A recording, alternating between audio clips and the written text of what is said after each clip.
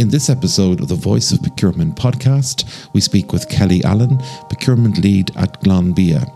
Kelly outlines her source to pay process for professional services.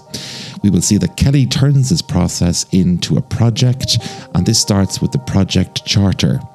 While the project charter is a document, it's also a significant input into any project and means that stakeholders have the authorization to spend organisational resources.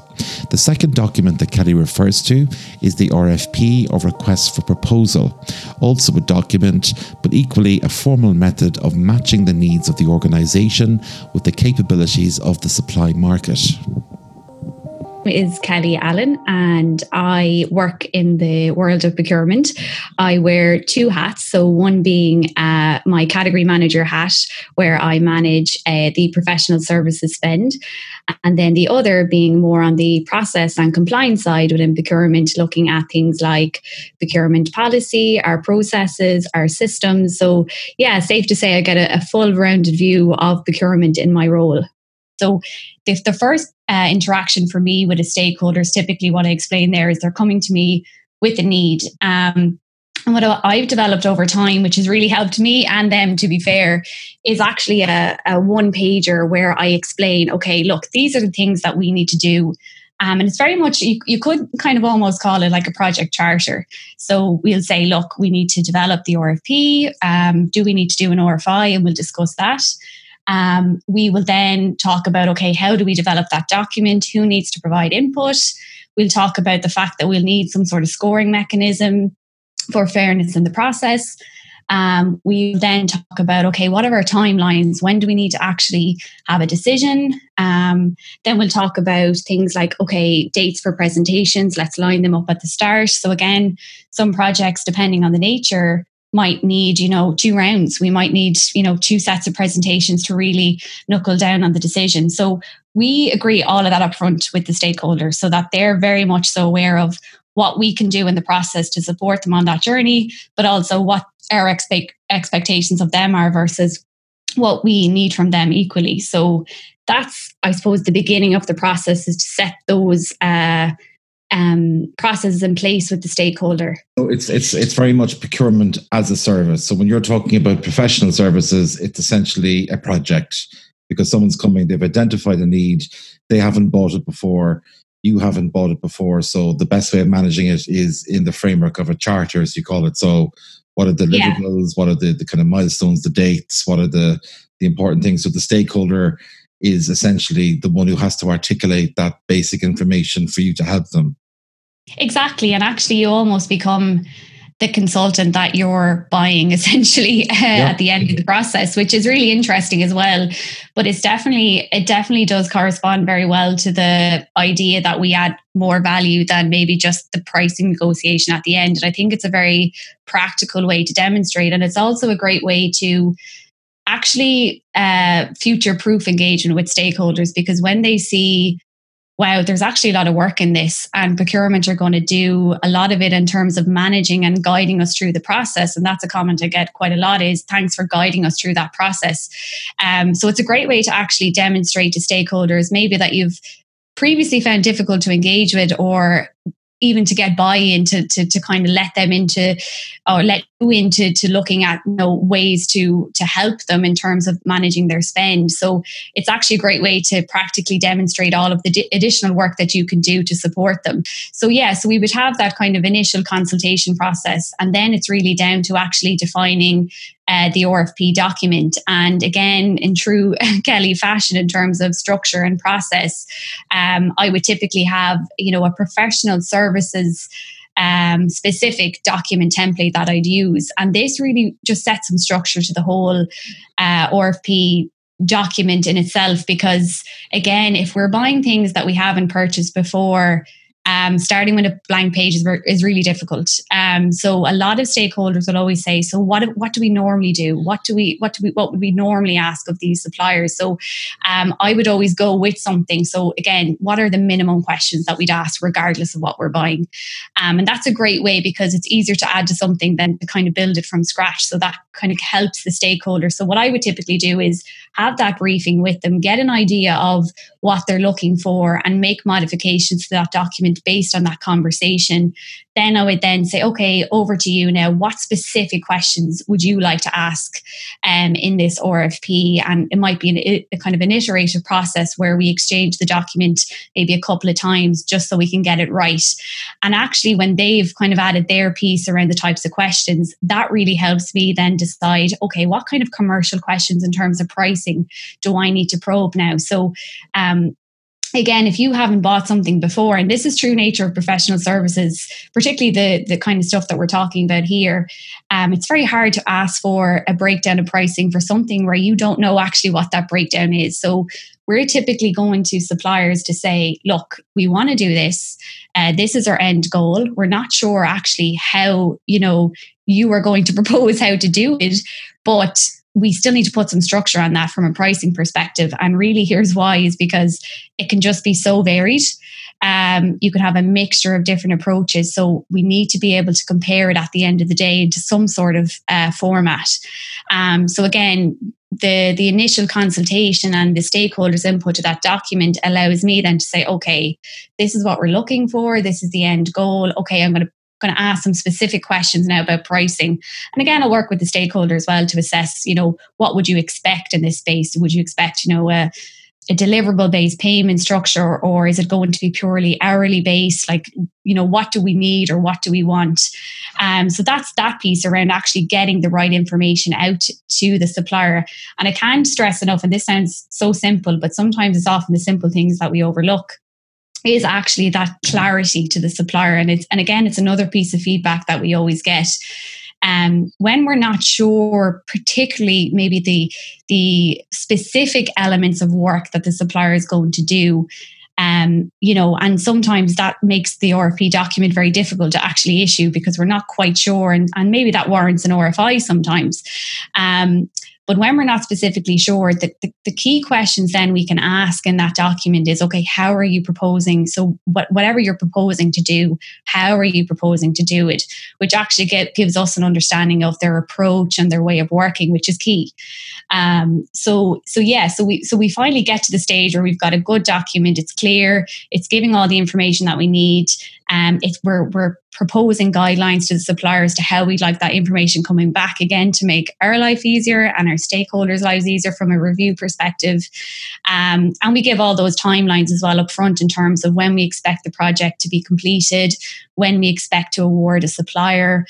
Please block out some certain timelines for potential presentations. Again, just to give that up front so that our process runs smoothly. We'll issue the RFP then electronically.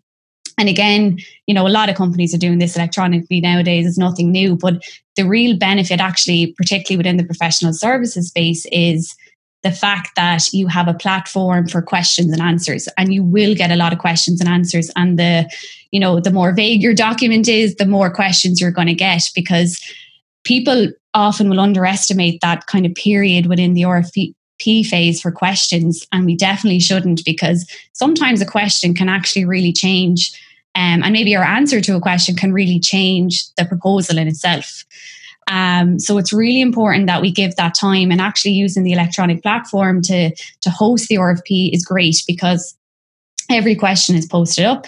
The answer is going to all of the same participants. So everyone's getting equal information, which is key. And you'll find that particularly, even in public sector procurement, all of that fairness and transparency is really important. So we actually try and take a lot of that into the private sector process as well, because it's all relevant and it's all important. So we have our Q&A phase, responses back in, and typically then we've got a period internally then where we're reviewing those responses.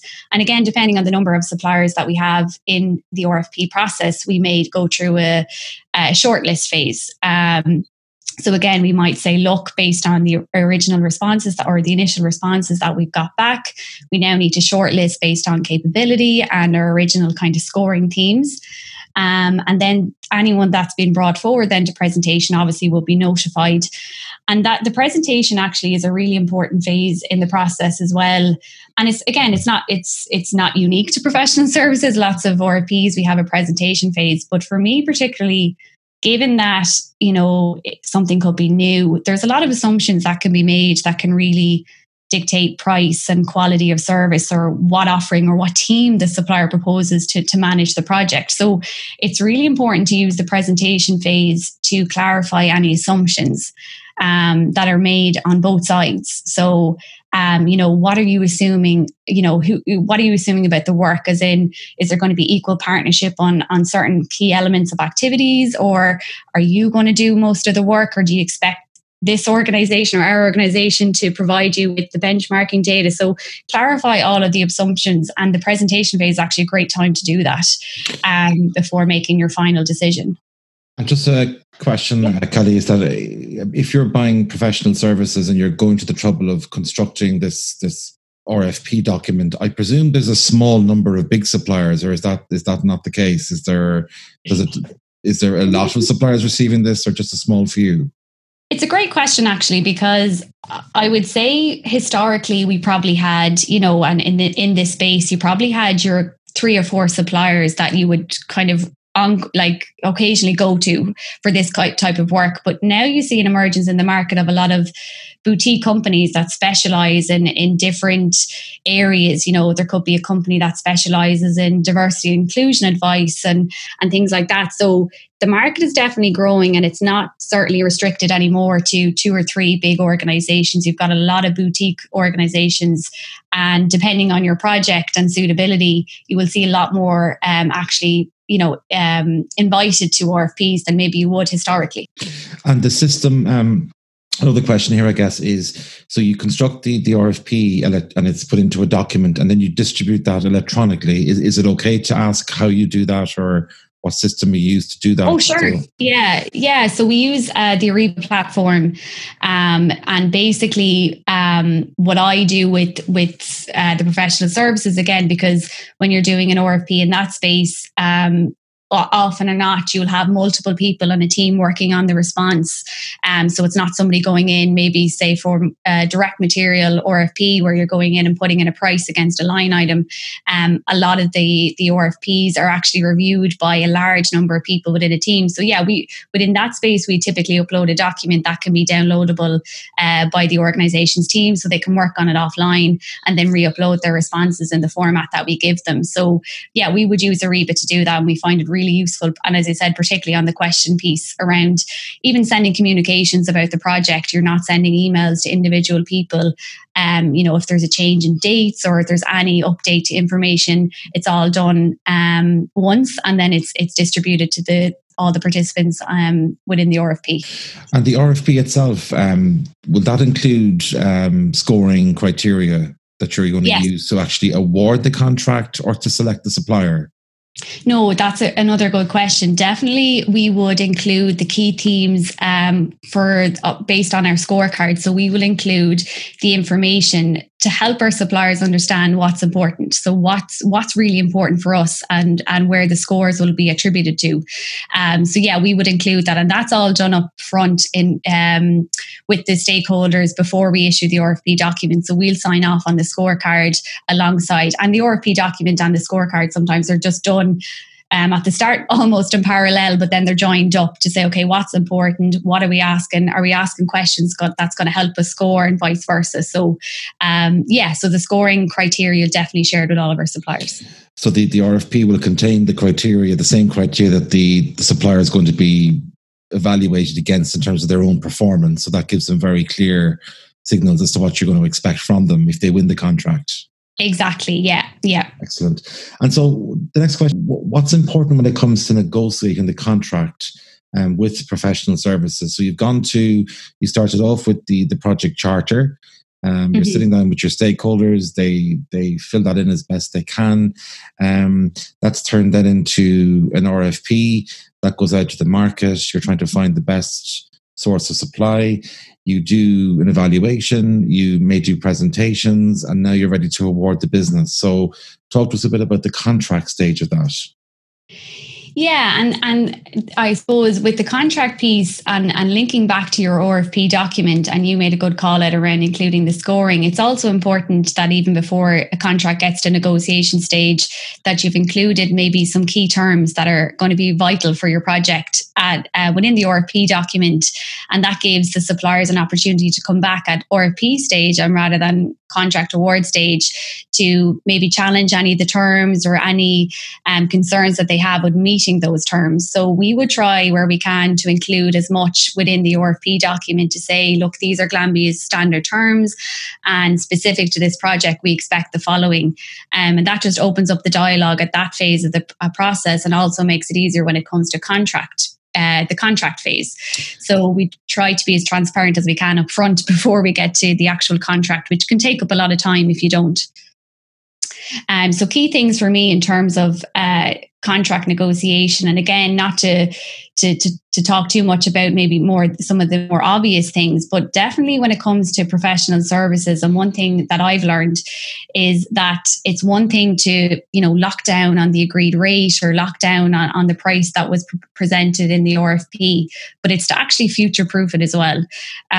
So again, we'll try our best at RFP stage and in conjunction with the supplier to estimate the body of work that's going to be done. But if you're doing something, particularly actually with a new supplier that you haven't worked with before and they're not familiar with your own internal way of working, some companies could be very hands-on and could, require the supplier to do lots of iterations of strategy documents and things like that. So that's all really important to bear in mind, that if you're actually selecting a supplier you've never worked with before and they're not familiar with your own internal processes, that we need to make sure that whatever they've estimated in terms of work, because a lot of this obviously is driven by hours, right? So it's driven by the time that these people are putting in to do the job that you require them to do. So it's important that you have some sort of protection there, that if actually that those estimated hours go beyond what we thought. And again, the supplier can't be penalized for that either. So if, the organization decides actually we want to do 50 workshops rather than 10 that we originally anticipated, we just need to ensure in the contract that we've got a mechanism to manage that. So what we would typically look out for things like, if the budget is expected to go over the anticipated hours or the anticipated fee, this is our process. So don't basically send us an invoice without discussing with it first. So we want to have upfront discussions, and we want to say, look, actually the organization, you're going over the expected budget and these are the reasons why. And at that point you can say, look, we need to sign off on any overspend or potential or anticipated overspend, and we want to look at the rate. And the rate piece is important as well, because a lot of the time the rate is based on that anticipated volume of spend.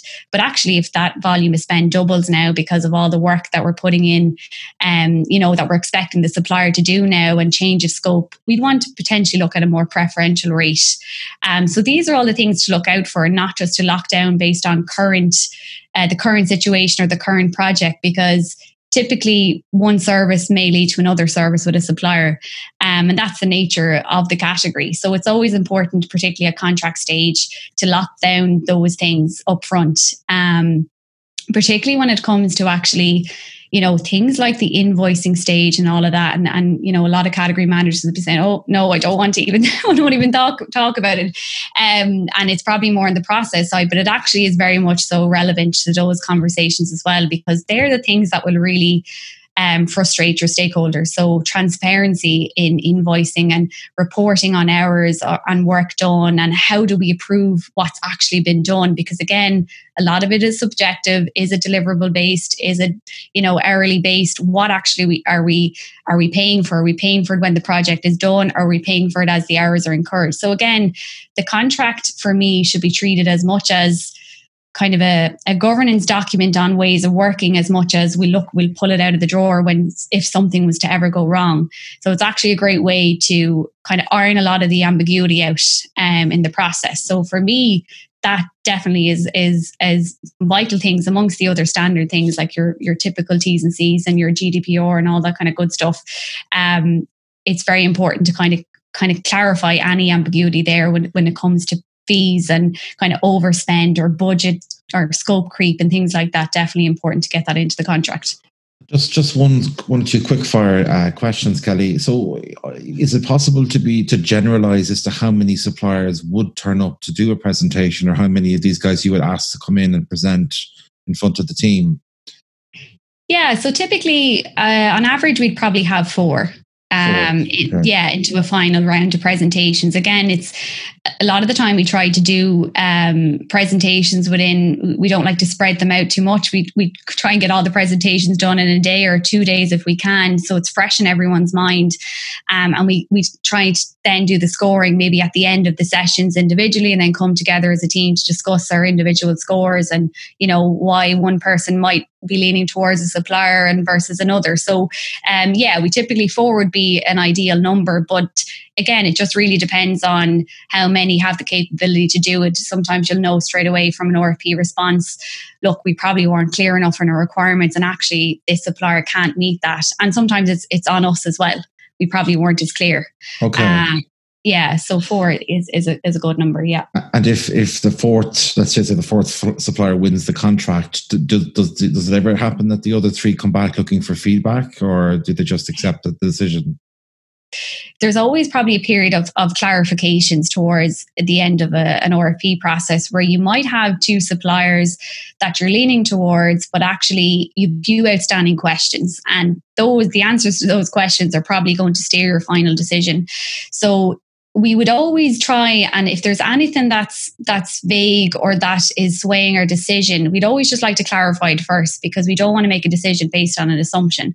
So that's typically what we would do, and that kind of cuts out any coming back. But when it comes to feedback, that's just standard. We'd always give feedback, because at the end of the day, those suppliers have invested a significant amount of time in your process. So, and that's where the scoring, and to be fair, like, scoring is something we can talk about, but it's actually something we place a lot of time into, because scoring is the only way that you can actually give the valid feedback, because you've got the collective view from everyone. You've got the key points as to why they're lacking. And also you want to, like a lot of these companies, you will want to invite to future RFPs. And if you're not giving them feedback, they're not going to be able to hit the right points the next time. So it's an investment by giving the feedback. So it's definitely something we wouldn't close off in an RFP without doing it.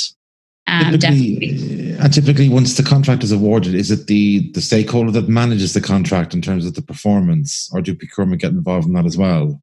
The QBRs and stuff like that? It's typically a mix of both. Like, a lot of these contracts are, for projects, say, so they've got a certain lifespan, and some of them turn into more longer term relationships. But I suppose the types of contracts that we're talking about now might have a specific lifespan for the duration of the project. And to be fair, if you set it up correctly with those clear kind of ways of working and guidelines around managing the budget, that's less interaction than is required. It's actually more so on if you don't set it up right from the start. So, and this sounds so simplistic, and I'm sure everyone thinks, of course we do that. But like, if you set a budget and you've signed up to that contract and you've done your budget, you need some mechanism to track that. And it's very difficult actually with services, because you can't just go in and run a report and say, yeah, we bought 5 and we got 5. So that's where kind of ensuring that in your procurement system, you've actually a budget assigned to the PO. And obviously if it goes outside the budget, somebody has to come back to procurement or the stakeholder to say, look, we can't physically submit any more invoices, and then we can discuss it. So I think if you put time into the contract setup, getting your PO set up correctly, you won't have to have as much interaction, and it'll be self-managing. But typically, like the day-to-day interaction, the project kicks off, it's over to the stakeholder then. But because you've been on the journey with them for such a long period of time to get to that point, you have the relationship that if there's any concerns arising, that they'd come to you then. And that's the experience I've had to date. Excellent. So just one last question. Do you, having gone through a couple of these, which are essentially projects, right? They have a start, middle and an end, but do you do a lessons learned yourself at the end of it to try and optimize the process, or if anything can kind of be improved? Is that something that people do? But yeah, definitely on the professional services side, there's been a huge learning in clarity and what we send out to suppliers versus what we get back in. So big lessons around the types of information that we share, the types of documents that we share in addition to the actual questions. So a lot of the time, David, we were going out and saying things like, this is what we need you to do. But we weren't actually asking suppliers how they were going to do it. So of course, everyone's going to come back a lot of the time and say, yes, we can do it all. And that made it really difficult to evaluate. So that's just one example of things that we picked up on. But definitely a lot of the feedback and the lessons learned has been around how we actually issue an RFP to a supplier and what we issue. And also as well, when we have a feedback session, often or not, it's not just an email. We'll have a call, and we'll always explain to the supplier, the unsuccessful supplier, that this is a two-way stream. And to be fair, I think over the last year or so, we've got great feedback actually. And a common piece of feedback that we get is the actual process and the clarity around the process. So yeah, feedback is always not just internal, but also from our suppliers.